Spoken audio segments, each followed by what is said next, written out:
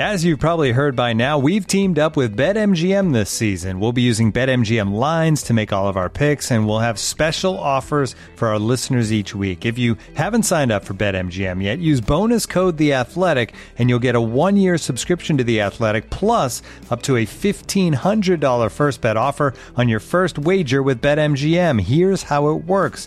Download the BetMGM app and sign up using bonus code The Athletic. Make your first deposit of at least $10. Place your first bet on any game and claim your voucher for a 1-year subscription to The Athletic. See BetMGM.com for terms. U.S. promotional offers not available in D.C., Mississippi, New York, Nevada, Ontario, or Puerto Rico. Gambling problem? Call 1-800-GAMBLER. Available in the U.S. Call 877-8-HOPE-NY or text HOPE-NY 467-369 in New York. Call 1-800-NEXT-STEP in Arizona. 1-800-327-5050 in Massachusetts. 1-800-BETS-OFF in Iowa. 1-800-270-7117 for confidential help in Michigan. 1-800-981-0023 in Puerto Rico. First bet offer for new customers only in partnership with Kansas Crossing Casino and Hotel. Don't forget, if you haven't signed up for BetMGM yet, use bonus code The Athletic, and you'll get a 1-year subscription to The Athletic, plus up to a $1,500 first bet offer on your first wager.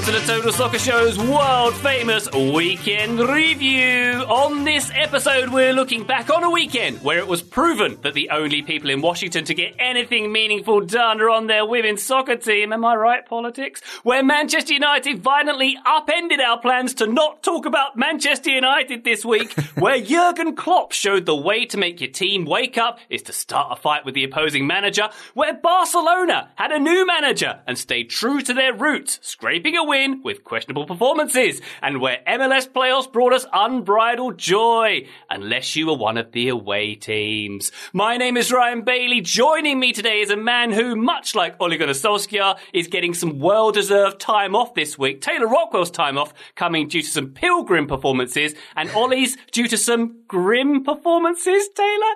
I thought you were like firing me live on air. I was like, wow, that's not the way I wanted this to go. I also wanted a cushy sit down interview in which I was asked softball questions about how good of a job I did before being sacked. But in lieu of that, yeah, I'll take some turkey and a few days off. I'm excited for the end of the week for sure. I'm glad you are, Taylor. Maybe Ollie's less excited about the week ahead of him. We're going to get to the news about him. And listener, I apologise. We did vow not to talk about Manchester United this week. But they keep pulling us back in, don't they? They keep doing it. And yeah, Taylor, that Ole Gunnar Solskjaer, when he was relieved of his duties this weekend, Manchester United going on the PR assault on their socials, posting an interview, a farewell interview, I think they called it, Taylor, which is an interesting PR move for literally that company sacking that employee and then saying, here, do an interview. But also, if you watch it, it's pretty good. It's pretty honourable. And I think I've got a lot of respect for Ollie for actually doing it too. Yeah, I mean, I feel bad for him in the sense that it seems like every major football writer had their Ole out column ready to go and had sort of just been updating the details so that when the news was official, maybe it required Manchester United doing something to try to get out ahead of it and try to build the narrative or bend the narrative such that they could. But I think most of the pieces have been about how it was time, it needed to happen, it's a sad thing, but Manchester United's sort of a sad thing itself. More on that sad thing later, listener. Yeah. But you can't wait. Also joining Taylor and I is a man who has kindly taken time away from praying to his Billy Gilmore shrine to chat about non-Billy Gilmore related soccer news. Graham Ruthven, hello. Well, hello. Well, it's actually a voodoo doll of Daniel Farke that I've been sticking needles into. But yes, Billy Gilmore is back, and he's playing well, and that makes me happy. I was picturing, Graham, your Billy Gilmore shrine. I don't know if you've seen Alan Partridge where he's got that super fan. I was picturing maybe you'd made like a Gilmore mannequin and put him on like a Game of Thrones style throne, but it's made of iron brew cans. And you sort of pray to it every night. Is that accurate? Well, there's this weird thing in Scottish football where a lot of Rangers fans had Steven Gerrard cutouts, cardboard cutouts for some reason. And it was a trend after he left the club that they were filming themselves punching him in half or giving him a fake funeral in their garden. So yeah, I've just got one of those for Billy Gilmore, a cardboard cutout. Well, you live in Glasgow, Graham. Presumably the streets are littered with Steven Gerrard cutouts. How many do you have in your possession now?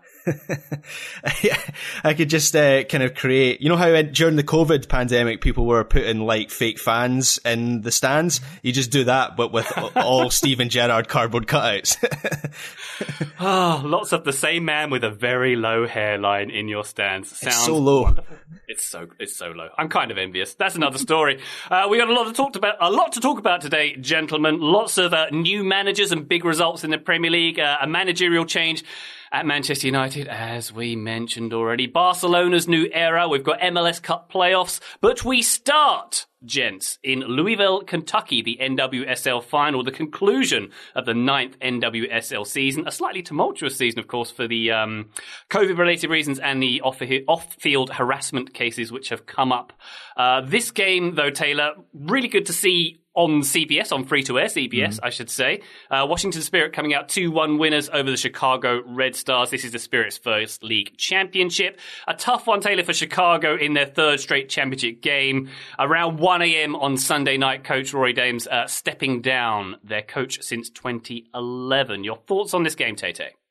I thought it was a pretty fun game, and I thought the coverage did a really good job of reflecting the tumultuous season, as you mentioned, Ryan, especially the way I think it was framed as when the Spirit ended up getting the win, which they did in extra time, framed as sort of a victory for the players, but maybe not the club. Still a lot of frustration with Steve Baldwin, the owner of the Washington Spirit, for everything that happened with former manager Richie Burke, the since fired and replaced manager of the Spirit, who had lots of allegations against him for a lot of bad things, all of which was sort of swept under the rug like midway through the season or a little bit towards the end of the season. And so I think for the Spirit to come out and get this win shows their resolve, shows their sort of fighting spirit. And I think the way they ended up getting the win in overtime after sort of battling through a pretty physical game, I don't think the Spirit necessarily wanted it to be that physical. I think that was part of how Chicago kind of set up to disrupt what the Spirit wanted to do. But in the end, I think deserved winners for me.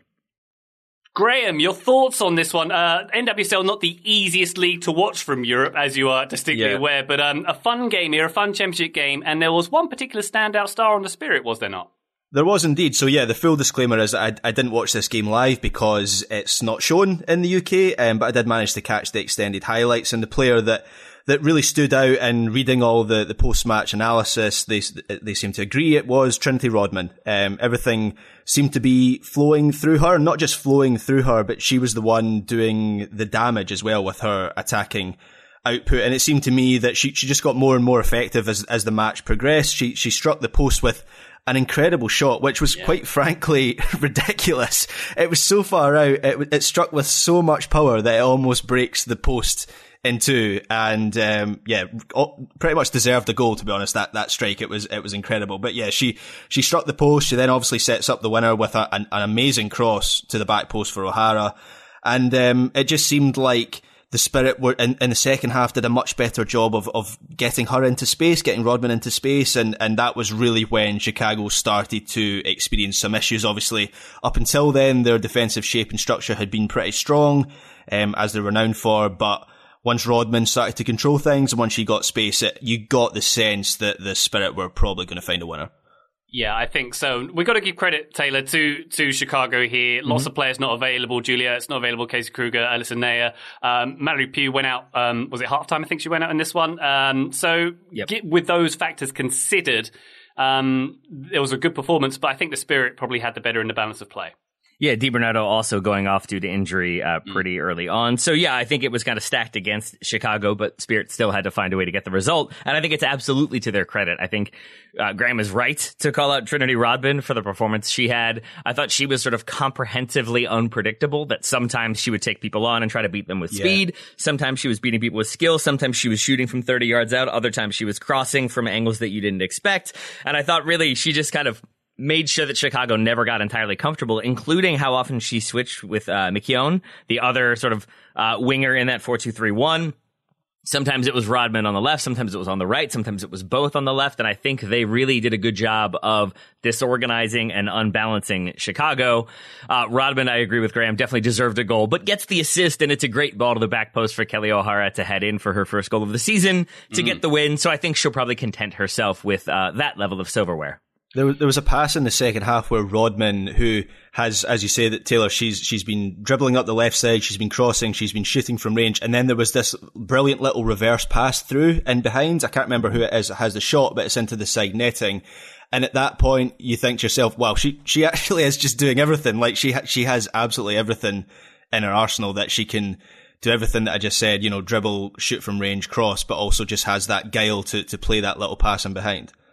And she gets absolutely crushed very late in the second half. I thought it was going to be maybe a card. On replay, it looked like maybe it was an intentional sort of body check, but no call given. I think just a quick conversation with the official, but Rodman pops back up. Mackenzie Donza continues to play, but Rodman, I thought, would be at least evaluated for a concussion or require some treatment, but she continued on. And I think also worth noting, I believe she plays the ball in that leads to the penalty, that leads to the penalty goal for Andy Sullivan. So Rodman getting 2 assists unofficially in my book. Unofficial assist. Could we list that one as maybe like an MLS unofficial assist? Yeah, I think so. Yeah. I think that we've had that question before about should we count the player who earns a penalty as getting an assist. And I think if we do, we should also count the player who plays the ball in for the penalty as getting an assist as well. Oh, wow. That's Ronaldo padding his stats even more if we do that. Definitely.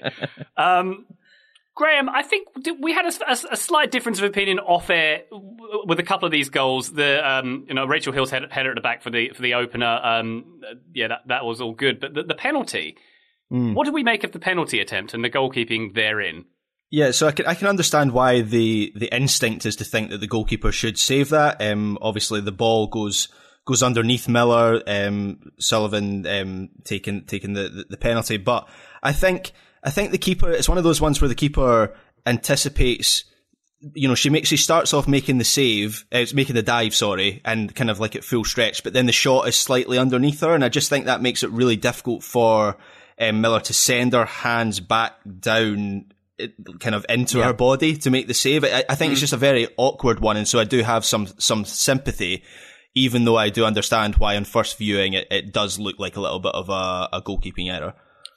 Yeah, that's You'll get fair. an argument. I agree with Graham, because I think if you're going to take a penalty, I think for me the 2 rules would be hit it with power if you want to, but if you're not going to hit it with power, put it on the ground. Because if you kind of lift it up a little bit, that is the ideal spot for a keeper to save. I think it's between like a foot off the ground and 3 feet off the ground is the perfect height for that diving, sprawling save.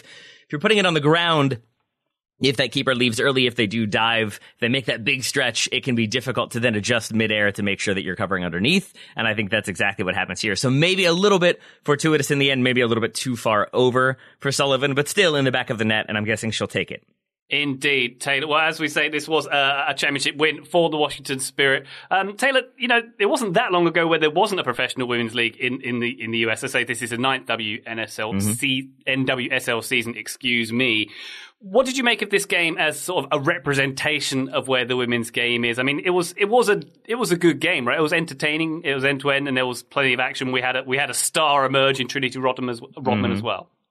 Yeah, and I think it's a game, as you mentioned, Ryan, when we don't have Ertz, we don't have Kruger, we don't have Nair. There are still proven internationals in there like Gautreau and Tierna Davidson. But for the Spirit, who lost Mallory Pugh starting against them or traded away Mallory Pugh, don't have Rose Lavelle anymore, for them to sort of get the title with certain, again, proven international talent in the form of Kelly O'Hara and Emily Sonnet, who I thought looked very good as a center back. Doesn't always look good as a fullback for the U.S. women's national team, but I see why people say maybe she should play center back. I thought Aubrey Bledsoe, the goalkeeper for the Spirit, NWSL goalkeeper of the year, had a strong performance. That it seemed like this team on the whole was a young team coming good, which has to be pretty exciting for Spirit fans next season. Probably more exciting would be if they get new ownership in there and some new decision makers. But as long as they keep the team intact, I think those decision makers will be welcomed with open arms. And just talking about the spectacle, I thought having this game at this stadium as well really was a good thing, because obviously this stadium in Louisville, where Racing Louisville play, is primarily an NWSL stadium, so it's not an MLS stadium or a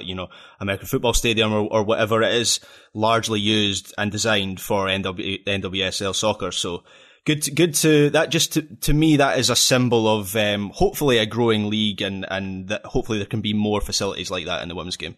And I got to say, my final note on this one was just, I appreciated it because it's in Louisville, somewhat easier for Chicago fans to get to than Spirit fans, but Spirit fans in attendance and when they were down 1-0, I very much enjoyed I'm assuming Spirit Squadron, counting audibly every time the goalkeeper held the ball for longer than maybe 2 seconds. They would start counting to kind of remind the official that ball needed to be cleared after 6 seconds. So some good fan presence as well, and I think a good game overall with a dramatic winner from Kelly O'Hara. Excuse my ignorance, Taylor. Spirit Squadron is the name of the supporters club?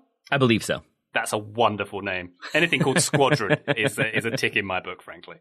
They're a rowdy bunch. We happened to be at the same bar as them for the 2015 Women's World Cup final, and it was pretty awesome. They made a sort of quiet suburban bar into a very raucous suburban bar. Did someone blow a conch shell and say, "Squadron assemble"? And they all came and... That happened outside. Then they came inside. Excellent stuff. Well, congratulations to the Spirit and the conclusion of an NWSL season, the 9th one indeed. When we come back after this break, we'll be talking Premier League. Back soon. Looking for an assist with your credit card but can't get a hold of anyone? Luckily, with 24/7 US-based live customer service from Discover, everyone has the option to talk to a real person anytime, day or night. Yep, you heard that right. You can talk to a real human in customer service at any time. Sounds like a real game changer if you ask us. Make the right call and get the service you deserve with Discover. Limitations apply. See terms at discover.com/creditcard. This episode is brought to you by Michelob Ultra, the official beer sponsor of the NBA. Want to get closer to the game than ever before? Michelob Ultra Courtside is giving fans the chance to win exclusive NBA prizes and experiences like official gear, courtside seats to an NBA game, and more. Head over to MichelobUltra.com/courtside to learn more. Total Soccer Show, we are back. Let's talk Premier League. Chelsea still top of the pile with a comfortable win over Leicester, 3-0. That one ended. Also ending 3-0, Manchester City against Everton. João Cancelo with the assist for Raheem Sterling in this one. Graham, did you see it? It was filthy. Yes, I did. It was incredible. I don't really have much else more to say. It was just a sensational piece of skill, and he just seems to be getting better and better for Man City, which is scary because he was already pretty good. He was indeed. Rodri getting an absolute banger in that game as well. Sunday evening, meanwhile, Antonio Conte getting his first win at Tottenham, 2-1 over Leeds United in a comeback win there. Spurs booed off at half-time, Taylor, and they turned it around. Yay, Tottenham. Conte doing stuff. More to come, Taylor. Woo. Yeah, I think so. And it's a Leeds team that can be sort of opened up and hit for several goals, but also can be very challenging, especially if you are a team in transition, in a state of flux, when you don't have the kind of discipline or tactical drilling that you might need. So I do think it ends up being a pretty strong win, and if not like straight up rewards Spurs fans for what has been a bleak start to the season, that at the very least shows that things seem to be moving in the right direction. And there were moments in this one that reminded me of when Jurgen Klopp first took over at Liverpool, and you could just see in little bits and pieces when, with Klopp at Liverpool, suddenly players were hunting in packs and maybe 3 players were closing down, or maybe this space was being compressed laterally. And you could just see how even in just a week, he had started to have an impact. And I think Conte kind of inspiring that belief, inspiring that second half fight back. And I think also doing some smart things. Xavi did the same thing about who he brought on and when he brought them on and how he brought them on. And I think kind of showing that he has control of the team, but other players will be given opportunities if they earned them. Indeed. Tottenham need to stop tweeting so much about Conte, though. Tweeting pictures of him just for the sake of it. Like, we know you're punching, guys. Just make it seem like you deserve to have a manager of the standard of Antonio Conte. He's a handsome man. He paid good money for that hair, Graham. So, you know, they should get some pictures out of him, in my opinion. That's true. Talking of hair and hairline, Steven Gerrard got his first win as Premier League manager. Aston Villa 2, Brighton 0, Graham. 4 points clear of the relegation zone are Aston Villa now. Yeah, and I thought this was pretty much what I expected from Steven Gerrard's first match in charge of Aston Villa. I actually watched this game live because I was so interested in how they would get on. So Brighton did have large spells of possession, but the biggest difference between Gerrard's team and Smith's team this season is that Villa looked really strong at the back. Villa fans should probably expect some defensive solidity to be a key part of Gerrard's time in charge. And it was interesting that he himself, in the post-match interview, he was asked, what did you think of that? And one of the first things he mentioned was he was pleased with the clean sheet. And that was a real feature of his success at Rangers. And so I would envisage that that's one of the first things that he wants to achieve at Aston Villa, is just getting that defence sorted out. And after he does that, maybe he'll start to look at some other things. But I thought it was an encouraging start for Villa under Gerrard. Yeah. Also encouraging Norwich for Dean Smith in his first game, 2-1 win over Southampton. There was no players you're interested in that game, was there, Graham? I feel like I have a personal stake in Norwich now staying up, given the role that Gilmore's going to play in that team with Farke gone. Yeah, he was very good. Gilmore was man of the match, and just played a key role for them. I think one of the most impressive things about Gilmore is that you can kind of drop him into any situation against any opponent and he will do his thing. It could be England at Wembley. It could be Southampton in this game. I remember he played a really impressive cup tie for Chelsea against Liverpool when Liverpool were like the best team in the country, and he just kind of does the same thing in every match. And I just can't believe that Farke didn't see a role for him in this team, because he makes such a difference to them. So yeah, I am now very much invested in Norwich staying up in the Premier League this season. Graham, I'm glad that you enjoyed Billy Gilmore's performance. Did you say you watched all or most of this game? I watched the Match of the Day highlights, which are kind of extended highlights afterwards. I was just wondering, not to put you on the spot, and it is fine for you to say, no idea, but I saw Josh Sargent coming on at halftime for Todd Cantwell. Did you see anything from Sargent, positive or negative? No, I didn't see much from Sargent. I have to say, he was in my notes. So in my notes, I've got winning goal was made in Scotland, a Gilmore cross for Grant Hanley to head home. You're welcome, Norwich. It's not like you're getting any help from America. Oh, I didn't even tee him up for that one, and now I'm sad that I mentioned it. He didn't seem to do much, but he might have done, just not in the highlighted moments. So you know what? I hope you get Italy. I hope you get Italy and Portugal somehow in the playoff combined. I hope you get both of them at once. Don't be like that. All right, settle down, fellas. Settle down. Let's talk about Newcastle. No new manager bounce at St James's, unlike those previous two games we discussed. Newcastle's only victory of the season remaining there against the odds Saudi buyout. A 3-3 draw against Brentford in Eddie Howe's first game in charge. Taylor, he wasn't present. COVID quarantine for Eddie Howe, so maybe he'll be back on the sidelines soon for a win. For Arsenal away, that's a rough one. That's a rough one to come back to. But then he's got Norwich, Burnley, Leicester, Liverpool. So you would assume that Norwich and Burnley would be the two that maybe Eddie Howe is targeting for that new manager bounce coming into effect to shield him from what will be difficult games against Leicester and Liverpool. I couldn't help but envisage Howe in a hotel room somewhere in Newcastle trying to watch this match, because it was the 3 p.m. game in Britain. It wasn't on TV, and him trying to find a stream and have it in, battling all the pop-up adverts. No, I don't want to find hot girls in my area. Click off. Or maybe he did click that link, and that's why he wasn't able to watch as much of the game. Maybe that's why we won't see such a bounce. And I will say, Newcastle, I didn't really realize what comes after that, because there's Leicester, there's Liverpool, then there's Man City, then there's Man United, so that's a winnable one. But then Everton away, Southampton at home, Watford to round it out. It's going to be a tough run for Newcastle. That takes them into mid-January. Do you all think that with this Saudi takeover, with the money theoretically on offer, that they will be able to bring in some fairly big name talent? Like, I always go back to Man City. I really wanted to make that statement in bringing in Robinho. Do you think there will be an emphasis on that, or do you think this will be more of a sustainable build? If we get relegated, we'll be right back up sort of performance from Newcastle in the second half of the season. I personally think they're going to go for big name loans. I think will be their strategy, where they go to clubs and say, right, we'll give you £5 million for 6 months, and then the player is protected that if they go down, they're not sticking around. But I could see Coutinho ending up there on loan from Barcelona, and Barcelona banking a £5 million loan fee. I think that might be quite a fruitful route for them. Donny van de Beek, maybe get some action, someone like that. Well, he's been reborn now. We can dream. Oh, yeah, that's true. Well, there has been some rebirth, or there will be some rebirth at Manchester United. We're going to talk about Ole. We're going to talk about Liverpool-Arsenal, actually. But first, we're going to get to Ole Gunnar Solskjaer and the news of his departure from Manchester United after Man United's pretty terrible 4-1 loss to Watford, which was the final straw for him. I mean, there were lots of final straws, Taylor. There was a big box of straws, and this was the last one for Ole, I guess. It had become almost comedy in the sense that it felt like he was trying to see what he had to do to get fired. Because after he's got 3 games to prove himself, and those 3 games were a win against the Spurs team that immediately sacked their manager, and then a draw and a loss, I think. That wasn't the most resounding of responses, and it certainly hasn't been since then. I was sort of confused yesterday to see all of the many, many, many posts from former players and current players about how good of a job he had done and how much they enjoyed their time with him and how they would never forget it.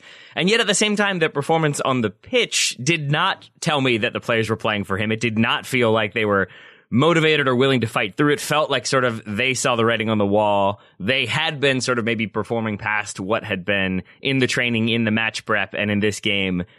If not gave up, then just sort of stop putting in that extra effort and let the tactics or lack thereof speak for themselves. Michael Carrick now in charge. Has been a first-team coach since 2018. Never managed a first team of any kind, no, Graham. That sounds like it's a recipe for success for the rest of the season. Yeah, they've got a new interim manager to replace the last interim manager before a new interim manager is appointment. It's not exactly the illustration of a club that has a plan, is it? And I think this is an episode that encapsulates the incompetence of the people running that club. I mean, did anyone really believe that things were going to turn around after the Liverpool game? That seemed like the things that it was really over at that point.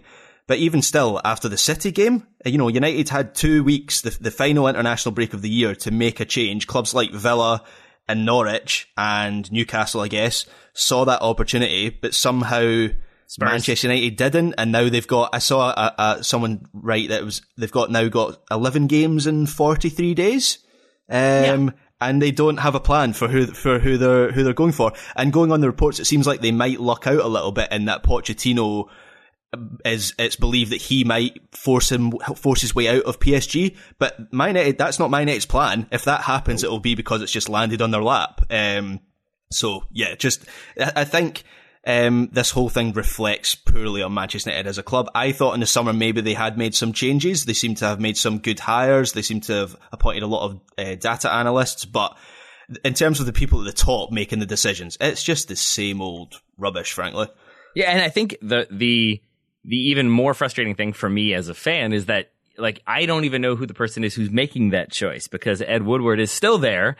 Thank goodness. Of course, is theoretically leaving very soon / maybe in January, but there seems to be no official end date for his tenure in charge. And I think a big reason why Ole was given so long to turn things around and why they didn't want to take decisive action is because if Woodward steps away at the end of December, beginning of January, I think he wanted it to be whomever comes in. It's their choice what to do with Ole. I can then sort of hang my head or hold my head high and say it was this negative situation. I found a way to turn it around. I got the results, and I'm sorry that it didn't work out after I left. But here we are now, where he basically has fired his 4th manager of his tenure, David Moyes, Louis van Gaal, Jose Mourinho. And that is, I could not believe this number. It has only been 8 years since Sir Alex Ferguson. Yeah. It feels like 20. And so for 4 permanent managers in 8 years to be where they are right now, I think I would love to believe, Ryan, I think you began this by saying a bit of rebirth. I don't think we're going to see that. I think we're going to see Michael Carrick in charge. Maybe somebody else does. And as Graham said, I think that's fortuitous, not planned. And I think that's sort of the way they've been so far. Maybe you bring in somebody with more of a long-term vision, and that does bring about some change. But it does not feel like things are going to run particularly smoothly for Michael Carrick and the rest of the club for the next couple months. Yeah. Taylor, I've just realised something. Manchester United are a Fast and Furious movie. This is the 5th reboot, and it just gets more ridiculous every time. Yeah. And I think it is weird that when Ole was first hired, his whole plan was just to steal DVDs from trucks, and now they are committing like international espionage on a James Bond level. So that does feel sort of appropriate. They're all also sort of put into their contracts about how they don't have to compete against each other. They don't have to fight if they don't want to. They always get to win. I think that was put into their contracts, and then they didn't realize they had to back that up with actual performances. So Graham, who do you think is going to put the car into space then for the 5th reboot? There's talk of Zinedine Zidane. There's talk of Mauricio Pochettino. The Athletic tweeting that they understand that former United captain Steve Bruce could be in for the role. He believes he could help stabilise the dressing room. Bless him, Graham. Oh boy. I'm sure he does believe that. I just hope for Man United's sake that nobody at Old Trafford believes that. I wasn't sure when the news came through that he was sacked. I had no idea, and I think Manchester United have no idea. Hence, in their statement, them confirming they were going to hire an interim manager till the end of the season. They don't really have a plan now. It seems like maybe the momentum is with Pochettino, whether it's now or at the end of the season. It seems like that has been destiny for Pochettino for a while, and if it's possible, I think Man United will make it happen. But in terms of who I would go for as an ideal choice, it has to be a manager that reflects a greater change at that club. And so if the Man United actually had ambition to really make fundamental change, I would be going to Ajax and I would be lifting just that whole front office. I would be taking Van der Sar as the new chief executive. I'd be taking Ten Hag as the coach, and I'd be taking Mark Overmars as the sporting director. That is the solution, if you ask me, not just a short-term solution, but a long-term solution. But I have absolutely no faith that Man United will do something like that. I think they'll just get a head coach and a manager, and like Pochettino. And look, Pochettino might be successful. He certainly seems like he would stand a better chance than Solskjaer. But in terms of the long term, I still think a lot of the issues are there at Old Trafford. I think it's just, Graham, I think your hesitation about where things are going to go is well founded, because looking at the way things were heading into the international break, the lack of response from the team, the morale seeming to dip down, players not performing well, players being left out, visible frustration with the fans. I don't understand how Manchester United never came up with a plan for what happens next. And looking at the clubs that did make changes, Newcastle aside, Spurs, Villa, Norwich all make changes before the international break or just around the international break. All three of them get wins this weekend because I would say they made decisive action and gave those new managers some time to sort of bed in. And I don't get how Manchester United didn't see that might be a necessary thing. I genuinely think that Liverpool, in the very, very unlikely event that Jurgen Klopp got into a fight with Mikel Arteta and said, you know what, I'm done, I'm burnt out. I believe that Liverpool have a plan in place for what they want to do when Klopp steps away, about who they're going to approach or what type of manager, what caliber of manager. He's after that right now as well. Yeah, exactly. I think that's that is a fair point. But I think the best run clubs in the world all have these sort of plans in place for what happens next. And so there is some continuity from one manager to the next, from one squad to the next, from one director to the next. And I just don't think that exists with Manchester United. And I would say as a final point to this one, Ian Wright on Match of the Day shouted out Karl Anka for him sort of going after Ole at times and pointing out that the lack of tactics did seem like it would be a problem. Like it seemed like a thing that might catch up to them once momentum and chemistry started to falter. And that is exactly where we are. So credit to Karl Anka, credit to Ian Wright for shouting out Karl Anka, less credit to Ed Woodward and Manchester United. Yeah. No credit for you, Man United. No credit. And as you say, gents, this is a sign of bigger problems, and it's still an embarrassing organisation. It's still no long-term strategy. It's still no looking beyond the end of their own noses. As you say, having a 2-week international break, and other clubs dealt with their issues. Manchester United very much didn't. Ollie is he's not the problem. He's the side effect of the problem, I suppose, in some ways. Yeah. But we've done enough talking about that. Why don't we talk about an actual game of soccer in the Premier League? Liverpool 4, Arsenal 0. Arsenal no strangers to getting a hiding at Anfield. This was Liverpool's 6th successive home win over the Gunners. They scored at least 3 in each of those games. Yikes. There were goals here from Mane, Jota, Salah and Minamino. And as I mentioned, Arteta and Klopp, they made some interesting communications with one another, Graham, during the game, which seemed to inspire maybe the first goal. It didn't come that long afterwards. Yeah, up until that moment, I thought Arsenal had been pretty good, and it seemed to just awaken Anfield and awaken the Liverpool players. So I think it kind of backfired from Arteta. Maybe my reading of this is incorrect, but it seemed to be Arteta that was the instigator in that little flare up. He seemed to be the angerer of the two. I did find it a little bit unusual that he was so angry, because while it might have been a foul, it was an elbow into the head of like another player. I didn't think it was. I mean, maybe you two think differently, but I didn't think it was that outrageous an incident. Maybe it was an accumulation of incidents as a whole. But yeah, it was a little bit of a peculiar flare up, and Liverpool from that moment just seemed to accelerate, and another heavy defeat for Arsenal at Anfield. Having said that, I do think there were some periods of this match where the approach from Arsenal seemed to be working. One of Arsenal's biggest problems in the past against Liverpool has been that their defensive players get isolated with the ball, And while they made mistakes, and oh boy, they made mistakes in this game, it didn't feel to me like there was that structural issue that there has been in the past. So I still see a team, look, this was undoubtedly a reality check for Arsenal, who have been in good form recently. But I still see a team that is maybe more sure of their shape and their structure and what they are as a team than in previous times when they've gone to Arsenal. Despite the scoreline, I realise the scoreline is quite shocking, but I still saw little signs of encouragement for Arsenal. That scoreline could have been a lot more were it not for Aaron Ramsdale as well, who had a very good game in this one. Taylor, Arteta after the game, I'm quoting him here, they have been together 6 years, we haven't. That is the difference. I put it to you, Taylor, that there's a bit more difference than that. Yeah. There's the tempo, there's the quality of the players, there's, Liverpool's press was it was unplayable in the second half. The belief of that team seems to be a lot higher. And I think a lot of it for me, Taylor, is that Liverpool midfield had a lot of control and a lot of stability. Fabinho, Oxlade-Chamberlain was really good in this one, and Thiago. Yeah. They sort of, stabilised things and created chances for the front line. And I don't think Arsenal's midfield are a patch on that.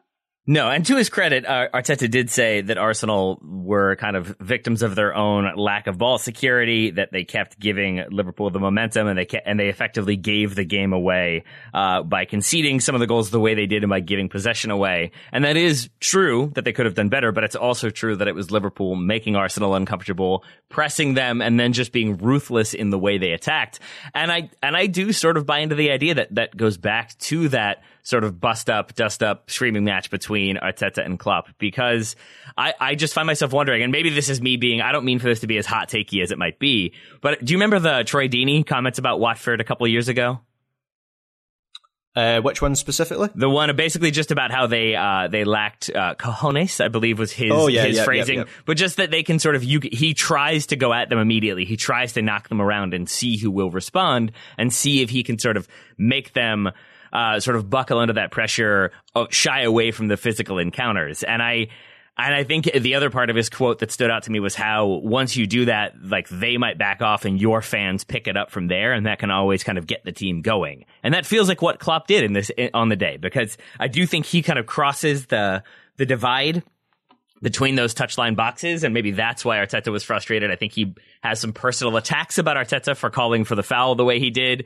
And from there, the crowd really does respond, and you could see the intensity just ratchet up. And I think anytime you're playing Liverpool, you want to try to you want to let some of the air out of that intensity of Liverpool, not sort of ratchet it up and intensify it and let them go out and do what they want to do and sort of smash and grab and go at you and make you uncomfortable. And that's exactly what they did. So I do blame that, or not blame that, but I just point to that as maybe a critical moment in what might have been a Liverpool victory otherwise, but certainly became a more comprehensive victory by the end. And Ryan, you highlighted the Liverpool midfield there. I thought this was maybe the best I've seen them this season as a unit, and I do wonder whether this is their best balanced trio in the centre of the pitch. One unexpected storyline of the Barclays this season has been the resurgence of Alex Oxlade-Chamberlain, right, who I'm pretty sure many, maybe even Jurgen Klopp, had forgotten was even still at Liverpool. It's been 3.5 years since he's played 90 minutes in a Premier League match. His injury track record is really as bad as anyone's in recent years. So it is easy to forget how effective he was for Liverpool for a spell when they were really starting to get good at the beginning under Klopp. And his recent form, and in this game, his performance here has been a reminder of that. And I thought he was excellent in this match. He gives Liverpool a bit of drive and energy through the middle of the pitch. There's this growing trend of central midfielders who sort of play with the urgency of a winger. So I think Jude Bellingham is someone like that. Tchouaméni for Monaco and France is another one. And I think Oxlade-Chamberlain was sort of the player, maybe the original player in this mould, where he was a winger to begin with, and now he plays central midfield. And I just think that midfield with him in there is very well balanced. You have Fabinho, who offers kind of the protection in front of the back four, and then you have Thiago, who's the one who keeps things ticking over and controlling possession, and then, as I say, you have Oxlade-Chamberlain, who offers a bit of drive and mobility and links the midfield with the attack. So he is, that cliche of it's like a new signing with Oxlade-Chamberlain. It kind of is. He has been the closest player to have replaced what Wijnaldum gave Liverpool. What about if you're putting this as Liverpool's primary midfield combo, Graham, Jordan Henderson? Yeah, I know. But I'm just basing it on what I've seen of this midfield from Liverpool this season. And this trio was, I think, just they complement each other. I think if Liverpool can get the best out of Thiago, then they haven't really seen the best of Thiago so far. And so if you can find a unit that gets the best out of him, that just elevates everything. So if that means sacrificing Henderson, I know he's club captain, I know he's, England international and has been a key player for a number of years, but the competition in that midfield is so strong that maybe that is what's required. And he can still play an important role as a rotation option and off the bench. But yeah, I liked what I saw from this unit in this game. That's a greater point about Liverpool, I suppose, Graham. The depth they've showed here. There's a feeling now that three teams are kind of breaking away in this Premier League. Liverpool, Chelsea, and City. And Liverpool here, this was a demonstration for me of how deep they are. When you got Tsimikas coming in at left back, and Morton came on for a little bit here as well, didn't he? And you've got someone like Jordan Henderson who comes off the bench in this one. And Jota playing up through the middle as well. It does seem like, Graham, they have plenty of options to keep them sustained for a season. And that's not something we've said about Liverpool in previous seasons. Yes, they have had arguably the best starting 11 in the Premier League, definitely the most consistent in terms of it's a starting 11. You could go through all 11 players and name their strongest side. But yeah, you're right, absolutely. Now they have options. Tsimikas at left back is a big thing for me. Robertson, I still think he is their best left back, but he has looked exhausted for periods at the start of this season, and so having someone like Tsimikas come in and do a good job is really important. They've got maybe more midfield options than any other team in the Premier League, and you mentioned Jota there. I think we often overlook Jota because he's about, Liverpool have about 4 players who are like him, but he's one of the most adaptable forwards in the Premier League, and I thought he was really excellent in this game as the number 9. He can play as a lone frontman, or he can play as a part of a 2. He offers aerial threat, he can dribble, he can beat a man, and then obviously his goal is put on a plate for him by a bad back pass from Nuno Tavares, but the composure he shows to sit the defender down and the goalkeeper down before finishing, I thought it was almost Fernando Torres-esque in the way he finished that off that goal. So basically the point I'm making is all over the pitch, they do have options who can perform in a number of different ways. And as I say, we've not always said that about Liverpool under Klopp. Right. That's a great shout, the Torres-esque style goal there from Jota. I like that a lot, Graham. Taylor, did you like this a lot? Your Liverpool having a standout performance, particularly in the second half, and your team not doing so hot? Oh, I mean, I think that's pretty much par for the course for the last 8 years or so. So it is what it is. I know. I mean, I think Liverpool are, from a neutral perspective, a very fun team to watch because of how aggressive they are, because how much they will go at opponents and focus on that loose touch. And then once they win, it just seems like they flood numbers. They swarm everywhere. They're going to create chances. And if they win 4-0, chances are it probably could have been 6 or 7. That was certainly the case against Manchester United. And I feel like it was the case here against Arsenal. So no, I mean, they're always fun to watch. It's just, yes, slightly painful at the same time. Indeed. Liverpool coming up against Porto this midweek as well. Then a home game against their feeder club, Southampton. After that, gents, we're going to park the Premier League there for now. When we come back after this, let's head to Catalonia to check out how Mr. Xavi's doing. Looking for an assist with your credit card but can't get a hold of anyone? Well, luckily, with 24/7 US-based live customer service from Discover, everyone has the option to talk to a real person anytime, day or night. Yep, you heard it right. You can talk to a real human in customer service anytime. Sounds like a real game changer, if you ask me. Make the right call and get the service you deserve with Discover. Limitations apply. See terms at discover.com/creditcard. This episode is supported by FX's Welcome to Wrexham. Celebrity owners Rob McElhenney and Ryan Reynolds' small-town Welsh football club has finally been promoted into League Two after 15 seasons in the National League. Dedicated staff and supporters celebrate the team's return to glory while bracing for the newfound challenges that come with being in a higher league. Will Wrexham AFC stand up to the challenge and rise again into League One? FX's Welcome to Wrexham, all new, Thursdays on FX, stream on Hulu. Today's episode is brought to you by our old friends, Mack Weldon. Wouldn't it be nice if we could have things both ways, like a 0-calorie cheeseburger, internet ads in March that weren't just reminders to do your taxes, a dog that never needs walking after midnight when it's cold, a Manchester United that is consistently good instead of their current scattershot approach?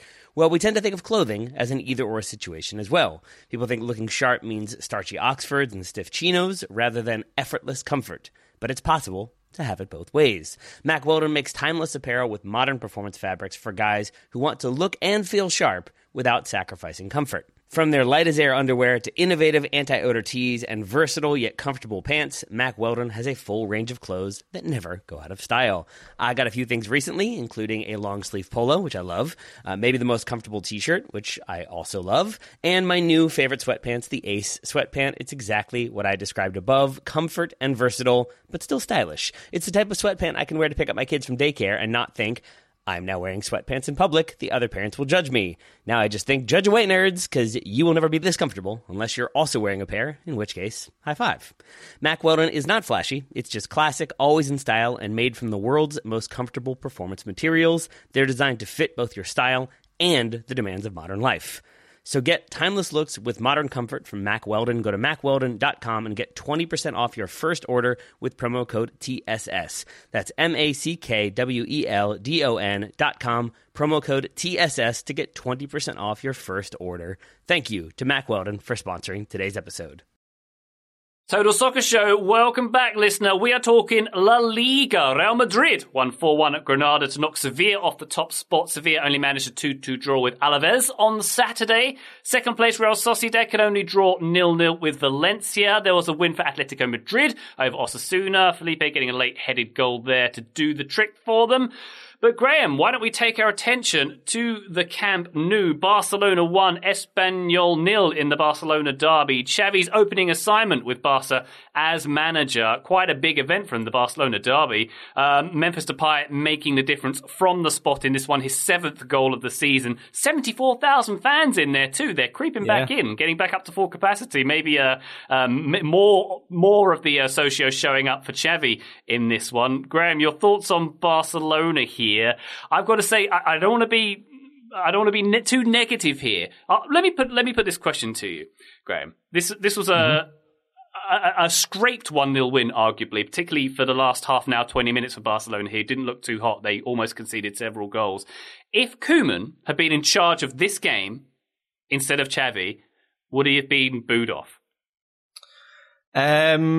Possibly, but I am definitely more positive about this Barcelona performance than I think you are. Okay. And I'll explain why. So, for me, Barcelona, in terms of what we expect a Barcelona team to be and how we expect them to play, they looked a bit more like Barcelona again. Even at this early stage, I think it's very clear to see that Xavi wants to return the club back to the values and the style of play that worked so well for them under specifically Pep Guardiola, which is obviously where he learned a lot about the game. Very possession heavy, almost at a walking pace at times. I had almost forgotten how frequently Barcelona played at that pace under Guardiola, but seeing it again at the weekend there, my memory was jogged and I went, oh yeah, that happened a lot under Guardiola.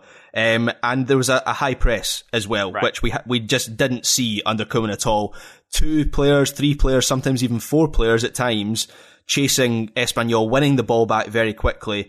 And given that Xavi has only been in charge for 2 weeks, I thought Barcelona did a reasonably good job of executing this for the majority of the match. Then they got into the final 20 minutes and it was like their fitness levels dropped off a cliff. They were exhausted for the last 20 minutes and Espanyol had 3 golden opportunities to score. Yeah. They should have taken something from this game for sure. They could have won this match given the quality of those 3 opportunities. They hit the woodwork twice in the last 10 minutes. I think Raul de Thomas both times. RDT!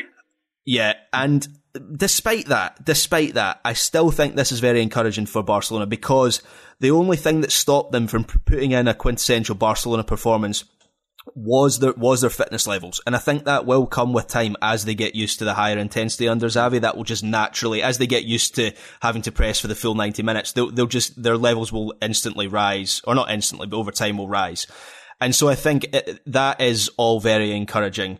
And I think, sorry to keep going on, but another key difference between Koeman's team and Xavi's in this match was Barcelona played with width again, which I think is something that we underestimate as being important to Barcelona's trademark style, but they need players who stretch the pitch, and it was notable that Elias Akomak, who disclaimer, hadn't heard of before this game, and Abdi, who came on at half-time for him, they were the players who were brought into play on the right side. Barcelona really don't have an option on that right side, but their purpose is to stretch the pitch, and they're also looking to create in wide areas again, which we haven't seen that from Barcelona for a long time. So I think I can understand why you think they got a bit lucky in this game, Ryan, because Espanyol arguably had the better chances, but I do see signs of encouragement for Barcelona under Xavi. I agree with Graham entirely, because I think from kickoff you see Barcelona in the 4-3-3 that we have come to expect, but fans definitely wanted them to play. Some criticism of the way Koeman set up and some of the formations he utilized. But then even just in the build, you had your two center backs, you had the two fullbacks pushing alongside Sergio Busquets, so suddenly it's a 2-3. Then the other two central midfielders are just ahead, so the build out becomes like a 2-3-2-3. And as Graham said, those wide attackers are boots on chalk wide, and then that allows for Memphis to have to stretch the line or drop in to create space for Gavi and Elias or Abdi, who I thought was excellent, to either run into that space centrally or to make those runs down the channels. And the key thing for me was how often they created space for Jordi Alba to arrive late and create overloads. And I think inside the first 30 minutes, 5 or 6 times at least, they had the sort of cut back to the penalty spot or the top of the 18 from Jordi Alba, who arrived, created the overload, gets the ball, takes somebody on, and gets that low ball in. And that felt like definitive Barcelona to me. I agree with Graham that this seems like a team that needed that bit of just a manager who's been there, who has the backing, who fans are on board for, so you don't have some of those lingering questions about, is this the way forward? Is this the inspiring manager we need? It seems like, at least on the evidence of those first maybe 70 minutes, this is going to be a smart appointment. Then I think Graham is right. It's just about getting that fitness up and that belief up and sort of that ability to become this all-conquering team, because the tiki-taka was there, the possession was there, the slowing it down and making Espanyol come out and try to win the ball back, especially once they went 1-0 down. And this is an Espanyol team that wanted to sit in a 5-4-1 low block and be very defensive. So Barcelona getting the goal, then sort of keeping possession, moving the ball, making Espanyol do some running. Espanyol do get those chances at the end, and I thought Di Mata especially should have buried his late header in the 84th. But overall, I think very positive signs for Barcelona. Not a thing we've said a lot this season. And there was sorry, Ryan, there was a moment in a slightly trivial moment in the second half, but I found it quite funny, that encapsulated how Xavi is going to change Barcelona. When Mingueza was under a little bit of pressure and he clears the ball down the line, Xavi was absolutely furious with him and came to the touchline to let him know, poor Mingueza, because his relationship with Koeman was slightly frosty, and Koeman probably would have berated him for not clearing the ball down the line, so it feels like he can't really win. But he'll get used to that from Xavi, and we won't see as much of that from Barcelona going forward, I think. Yeah. Just to touch on that Di Mata header, Taylor, was that the worst free header attempt you've ever seen? It was pretty bad. It was not great. And at least he sort of like gets it down, so there's that. But yes, that should have been buried, and I do think it's one of those moments when you just have a second or too long to think about how you should definitely be scoring this, and maybe you take your focus off of actually scoring it. Yeah, I agree with the positives that you gents have both brought up. You know, there was more of a press here, there was better passing, there was width. He wants to play with wingers here, doesn't he? And for a team that didn't have Dembele, Fati, and Des wasn't here, you know, players who maybe would bring more width, I think this was pretty good, and Akamak I think was pretty good on the right side of the front three there. One of 8 La Masia graduates apparently on the field for this one. I suppose, Graham, the issue that I was referring to is that last half an hour, 20 minutes where it was seat of the pants stuff. Is it solely down to fitness? Is it solely down to there was a few inexperienced kids here mixed with some veterans, and maybe where does that fitness come from? It's just match practice. Yeah, I think it is match practice, and I think a large part of it is down to fitness, because while there are questions over that centre-back pairing, particularly Eric Garcia, I frankly haven't seen a lot from Eric Garcia to justify the hype and justify why Barcelona chased him for a year. I think he's had a pretty poor start to life at Barcelona. I didn't see a great deal from him for Spain at the Euros. It suggested he was up to this level. So yes, there are doubts over individuals, but I guess Xavi would argue that all 3 chances for Espanyol that they should score come from crosses, and so Xavi would argue with better fitness levels, they don't get that chance because there's 3 players or 2 players pressing the ball, pressing the crosser of the ball, so the cross doesn't come into the box in the first place. So I think if you think about Guardiola's Barcelona team, they were always a little bit defensively suspect as well in terms of their individual. It was all about stopping the supply line, and so I think that will be the big difference going forward under Xavi. Absolutely. Barcelona hosting Benfica midweek in the Champions League. Then they're going to Villarreal after that one. So plenty of challenges ahead for Barcelona, Taylor, who are in 6th place. 6th. Woo, can you believe it? They're moving on up. I can and cannot simultaneously believe that they're in 6th place, and I do not think that they will stay there, because I think they're going up that table, and I think Xavi is going to get a lot more respect by the end of the season. Not that he didn't have plenty already, but It does feel like maybe it's just he's not Koeman, and so you feel like, okay, they've made a change, we're going to move forward. With Koeman, it did seem like they were treading water until they found the candidate they wanted, and it seems like it's always been Xavi, so now he's backing it up with the win, and Dani Alves coming in, and everything seems right with the world, and they're going to win the 2010 World Cup all over again. Yeah. Barcelona will win the World Cup. Good time. They will indeed. Good times at Barcelona. All they've got to worry about is all their injuries and their hideous debt then. Yeah, there's that. Yeah, cool. All right, Barcelona fans, feel encouraged by that one. Why don't we, gents, take our attention to MLS Cup playoffs first round? We've seen 4 of the 6 first-round matches in the bag, and as I hinted at the top of the show, all the home teams advance. Philadelphia Union 1, Red Bulls 0. Not a classic, Graham, but a dramatic ending and a nice winner. Yeah, I actually only caught the last 5 minutes of this match. It was the only match that I didn't. Yeah, I was going to say it was the only match that I didn't watch in full from MLS over the weekend. But it seems by all accounts that I caught the good bit. Yeah. A pretty scrappy game up until that last, that late goal, that stunning goal. 122 minutes, I believe, so it's right at the end. We were heading for a penalty shootout, and normally when you get that close to a penalty shootout, I am quite annoyed that you don't get it if there's a late winner, but the goal is so good that it almost made up for it. So, yeah, not for the first time that So Metro appeared quite a lot on my timeline on Saturday night. Graham, I'll tell you what was in my timeline. The Guardian's picks for the MLS Cup.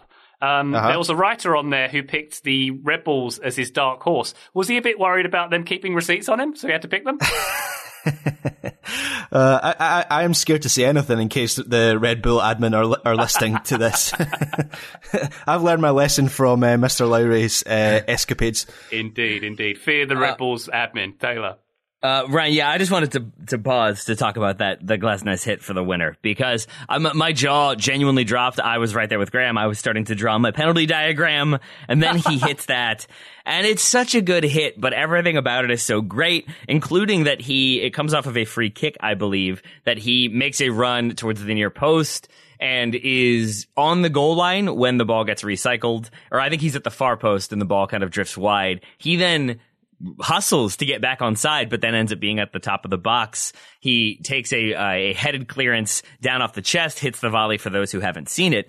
But it's worth noting that I think he has to do this exactly as he does, because Youba Diarra is stepping to him, and if Glesnes doesn't take that chest sort of away from Diarra, I think it's going right into him. It's a tackle, nothing comes of it. So he takes the chest away, then hits that perfect volley. The technique was there, but the awareness and the kind of spatial recognition at that, all so good for the win for Glesnes. And I'll also just enjoy seeing the big men at the back get the laser goal. Always a fun time. A cool/cruel way to go in or out of a playoff game that goal was. I'm kind of sad that the penalty diagram only got half finished, Taylor. That's a tragedy in my book. Oh, I didn't even draw it. I tried not to draw it. I just had figured out where it was going to go, because that's my level of OCD when it comes to note taking. But I'm okay that I didn't, because I still at that point had many games to watch to be ready for this weekend review. But I do think, though it is a kind of late goal, you feel bad for Red Bulls not getting the chance to fight back, not having that overtime session. It did feel like this is the way it was going, that the Union being so aggressive in the way they were pressing from the jump, but especially as the game went on, you could see the legs starting to go for the Red Bulls, and it could have been more earlier. Corey Burke has a big miss that he definitely should have finished, but doesn't. Goodman with a great tackle. I think Edwards absolutely saves the game after Bedoya has a great ball in, and there were many opportunities there that I think Philly, with just a little bit more sharpness, could have finished, or maybe it's a credit to the Red Bulls that they didn't. But either way, I have no qualms with the Union getting a 1-0 win. And they will face the winner of Nashville and Orlando in the conference semi. Sporting Kansas 3, Vancouver 1. Graham, did you catch this one? I did, because this was the Scotland Derby, so I made a point of watching this one. Obviously, Johnny Russell has been in sensational form for Sporting KC this season, and Ryan Gauld has played a pretty important role in turning around the Whitecaps season. Obviously, Sporting KC come out on top in this one, and I think it was a match they probably deserved to win. I thought Graham Zusi, who admittedly I don't watch as much MLS as Joe, because who does? But I haven't seen him play like this for a long time, so it was refreshing to see him being as influential as he was in this match. And I think this match was just also confirmation of what an asset Peter Vermes is in playoff soccer. He got his tactics right, recognised that a bit more of a direct style would work in this game. It paid dividends. However, Vancouver, I think they were never really, in my book anyway, they were never really going to go that far in the playoffs, and they're probably already looking forward to next season, given the strides they've made since, as I say, Gauld coming in and the managerial change. So I think they could be a real force next season. I expect they could be actually even stronger next season, come playoffs time. I will continue the streak alive of agreeing with Graham on this one, because I thought Sporting KC deserved winners, certainly. Really nice to see Graham Zusi being so influential, because he has the rip for the third goal. It's a great finish. I have Zusi smash with like 9 A's, but he is instrumental in the opener. He intercepts with a really good aggressive read. He carries it forward. He spreads it wide to Soloy, who pings the ball back across to the far post for Zusi, who then hits it a first-time centering pass for Kiri Shelton. And that Zusi kind of picks that ball up maybe 20 yards from his own goal and finishes by getting the sliding-in assist. I think spoke volumes about his willingness to kind of do that dirty work, cover that distance. Still don't need to see him play for the U.S. men's national team, but I think certainly an asset to Sporting KC, and also agree with Graham, Peter Vermes definitely is as well. My favorite little thing about this game, I'm not sure if it was the fourth official or the AR on the coaching sideline, but that official was enormous, and I feel like if they're not refereeing, they're spending every single day in the gym, and it just felt like maybe an intentional thing, because Peter Vermes can get worked up, can get aggressive, and there was one moment when he thought a call was wrong, and he was yelling at that referee or that official, and they just were maybe a good foot taller than him and probably had 80 pounds of muscle on him. Vermes didn't back down, but I feel like that's what you have to have on the sidelines to deal with that presence that is Peter Vermes. MLS like, send in the big lad. We need it for this one. Exactly. Sunday's games, we had NYCFC 2, Atlanta 0. Seinfeld popcorn, that's a shame gift for the team in Georgia there from a Charlotte fan. This game coming, Graham, from the baseball stadium with the camera view obstructed by cables for no particular reason. NYCFC winning the right to play, to lose to New England Revolution in the conference semis. Yeah, and I'm still trying to work out what happened for the first goal. Castellanos obviously hitting the volley down into the ground, but then bouncing over Brad Guzan, and I am still trying to, I can't really work it out. Like, does Brad Guzan get his angles wrong? Could he have got back there to make a save? It was just a really weird goal, a very Yankee Stadium goal, you could say. It really was. Graham, sorry to jump in, but I love that you brought about Yankee Stadium, because my explanation for that goal, I was equally confused. I watched it again. It is effectively a changeup. Do you know what a changeup is in baseball?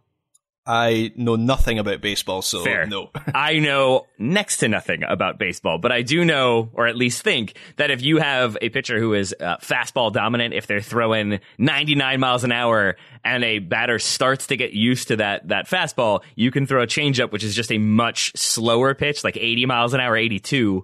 And if you're expecting that fastball, you're going to swing a second early. And I almost think that's what happened here, to continue the baseball analogy of that volley is hit by Castellanos, and Guzan is sliding over. You can see he's kind of got the goalkeeper positioning of, it's going to be this rapid fire volley right at me. I've got to be able to react to it. And when it's slow motion like that, I think it just can freeze for a moment. And it just is such an unexpected trajectory, unexpected velocity and speed to it. And the loft is weird. I'm not sure he could have gotten it, even if he didn't have people around him that would have like basically not allowed that backpedal, but just the way I think he's set up to deal with a rapid fire volley and instead has to sort of react to this bouncing, looping thing definitely threw him off the way it would a batter. But with a batter, you can always kind of like pull one back. In this case, that was not the case for Atlanta, who quickly conceded another one. Yeah, and I am personally pleased for Ronnie Deila, who I don't think I've actually spoken about on this podcast, but he's someone that I got on really well with during his time in Scotland. I talked to him almost every week for 2 years in my previous job at Scottish TV. And not only is he a nice guy, I think he has some really good ideas on soccer. So I'm really pleased to see him doing well in New York. And personally, I would quite like him to end up with MLS Cup in his hands, because I think he was harshly treated in Scotland. He won back in the 2 seasons here. He won the title twice for Celtic and somehow was sacked. It was a little bit of a strange episode, but I like Ronnie a lot. And I think Atlanta fans won't feel too hard done by this result. NYCFC fans are obviously happy to get the 2-0 win and advance to the next round. For Atlanta, for the season they've had with the kind of tumult around Gabriel Lince, now they've got Gonzalo Pineda in there, who seems to have kind of sparked a response. I think it was bittersweet to have the season end the way it did, but to feel like maybe things are trending in the right direction, definitely a positive. Now the question becomes, can they hold on to the talent? Miles Robinson mooted for a move away. There's a few other ones in there, including George Bello and more likely Ezequiel Barco. And maybe, just maybe, Atlanta fans won't mind if Franco gets his marching orders as well. He gets the second yellow card in this game. And it's been a while since I've seen a player be so visibly frustrated by getting pressed, but he kept giving the ball away or having the ball cut out. And you could see him just turn and like scream at the heavens. And if you are an Atlanta player who is looking to your kind of your center back to be this stabilizing force, them like miscontrolling a pass or mishandling a pass and then mishitting a pass like within 2 seconds and then screaming about it is probably not the calming therapy you might have needed. Indeed. Sounds like Taylor's dog wants us to move on from that game. Portland 3. She is asleep. She is asleep. Portland 3, Minnesota 1. Portland coming back from behind in that one. Graham, they'll face the Western Conference winners, Colorado Rapids, in the next round. Yeah, I thought Portland were good in this game. I think pretty much everyone who won these first round matches deserved to win those first round matches, and Portland continue that theme. In the second half, it just seemed like Minnesota gave far too much space to Blanco, particularly that third goal, which obviously he makes them pay dearly with an incredible strike. It's totally ruthless from him, but yeah, it just felt like some of the tracking back from Minnesota was not really there. They obviously go ahead in this game, so that's quite disappointing that they seem to drop off quite so dramatically. And obviously a big storyline from this match as well is Gio Savarese, who's made quite a controversial call in sidelining Diego Valeri, who's obviously been such a big figure for the Timbers, and he's kind of the term that I've seen bandied around a lot is handed the keys to Blanco, and that paid off big time in this match. Indeed. Taylor, any thoughts on this one? Just that I enjoyed Sebastian Blanco getting the brace. I really enjoyed Laris Mabiala getting the opener for Portland, the equalizer, late in the first half, because he had that bicycle. And the only thing that would have beaten a center back chest and volley from distance from Glesnes would be a center back fully going on his bike to get a goal. It doesn't end up happening. It's cleared off the line. So I'm glad that Mabiala gets the equalizer. And then for Blanco to get the goals he does from the distance he does with the kind of hits behind them that are there, it always reminds me of like when a defense stands off that way, similar to like building a castle and then be like, haha, you'll never get past our walls, and then they just show up with catapults and suddenly you're in some trouble. And Blanco brought a double catapult to this one, Portland getting the win as a result. Indeed, we have Nashville, Orlando to come, and also the Sounders, Real Salt Lake, and then the conference semis starting on Thanksgiving. Let's take a quick run around the houses of a few other leagues before we depart today, gents. Ligue A, Leo Messi, remember him, scored his first Ligue A goal at the weekend in PSG's 3-1 win over Nantes. That's his first goal in 6 Ligue A matches. PSG, Graham, now 12 points clear of Rennes in second place. Poch can't be happy with that.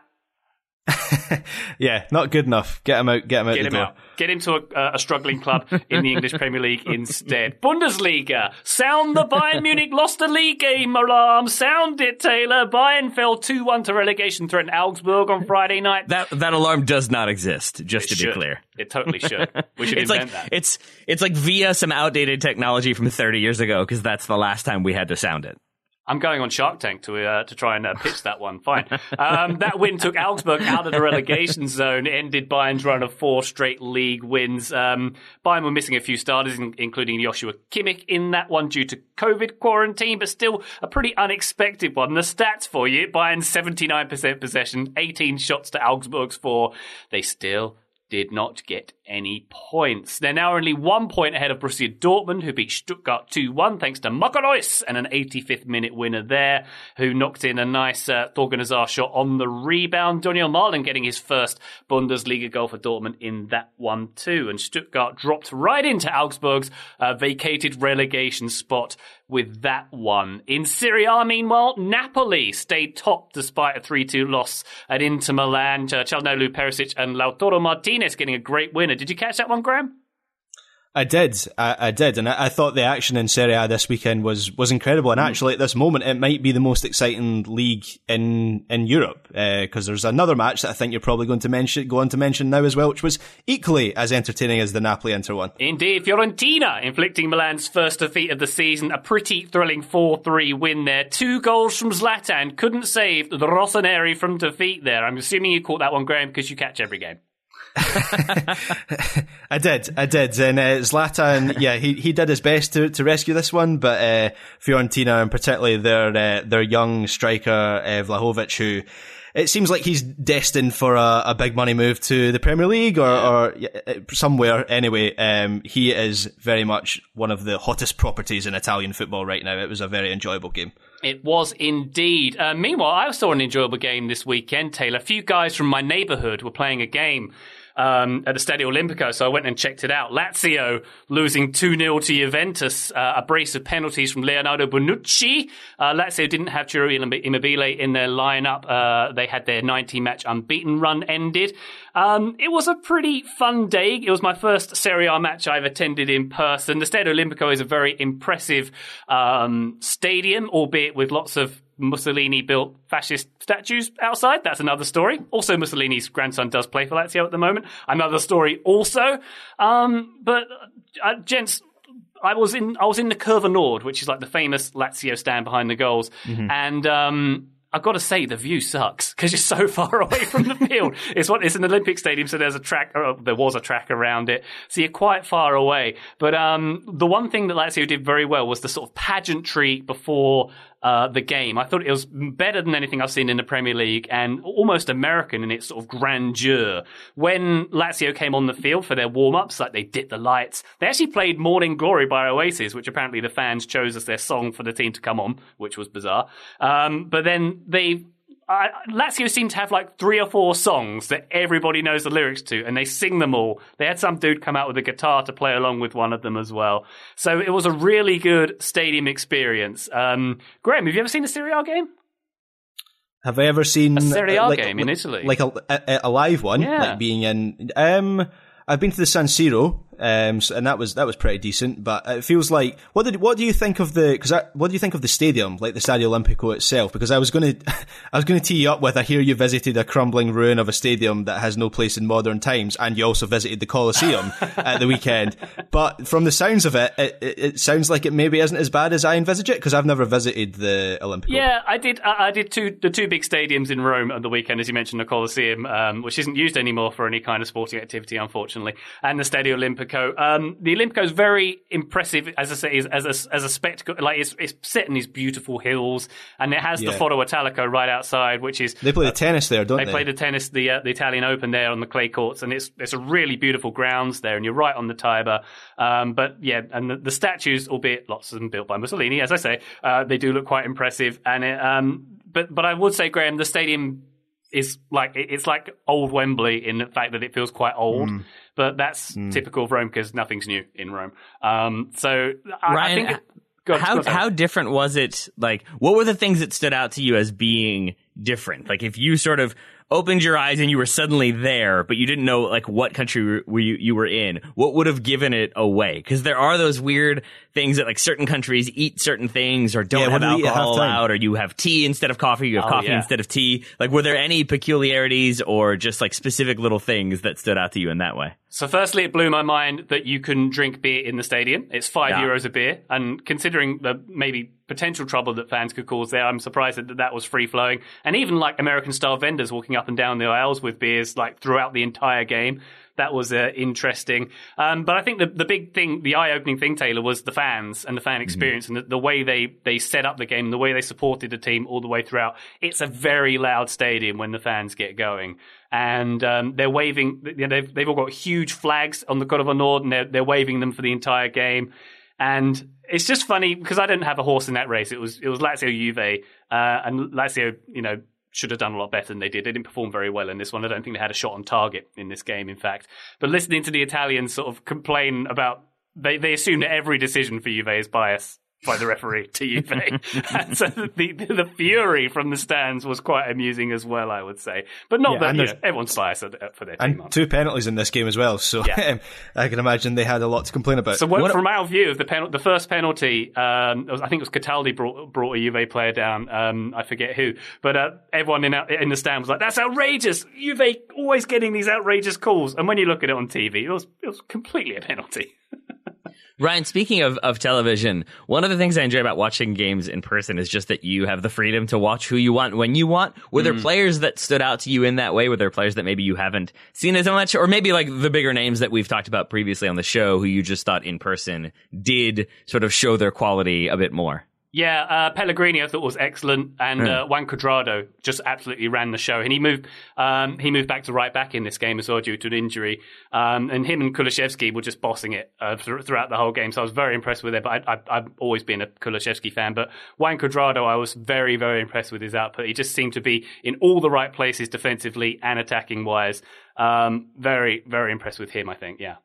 You were supposed to say Weston McKennie. Yeah, I was going to say, Ryan, really quickly, since I'm editing today, could you just say Weston McKennie so I could delete everything you just said and put in Weston McKennie?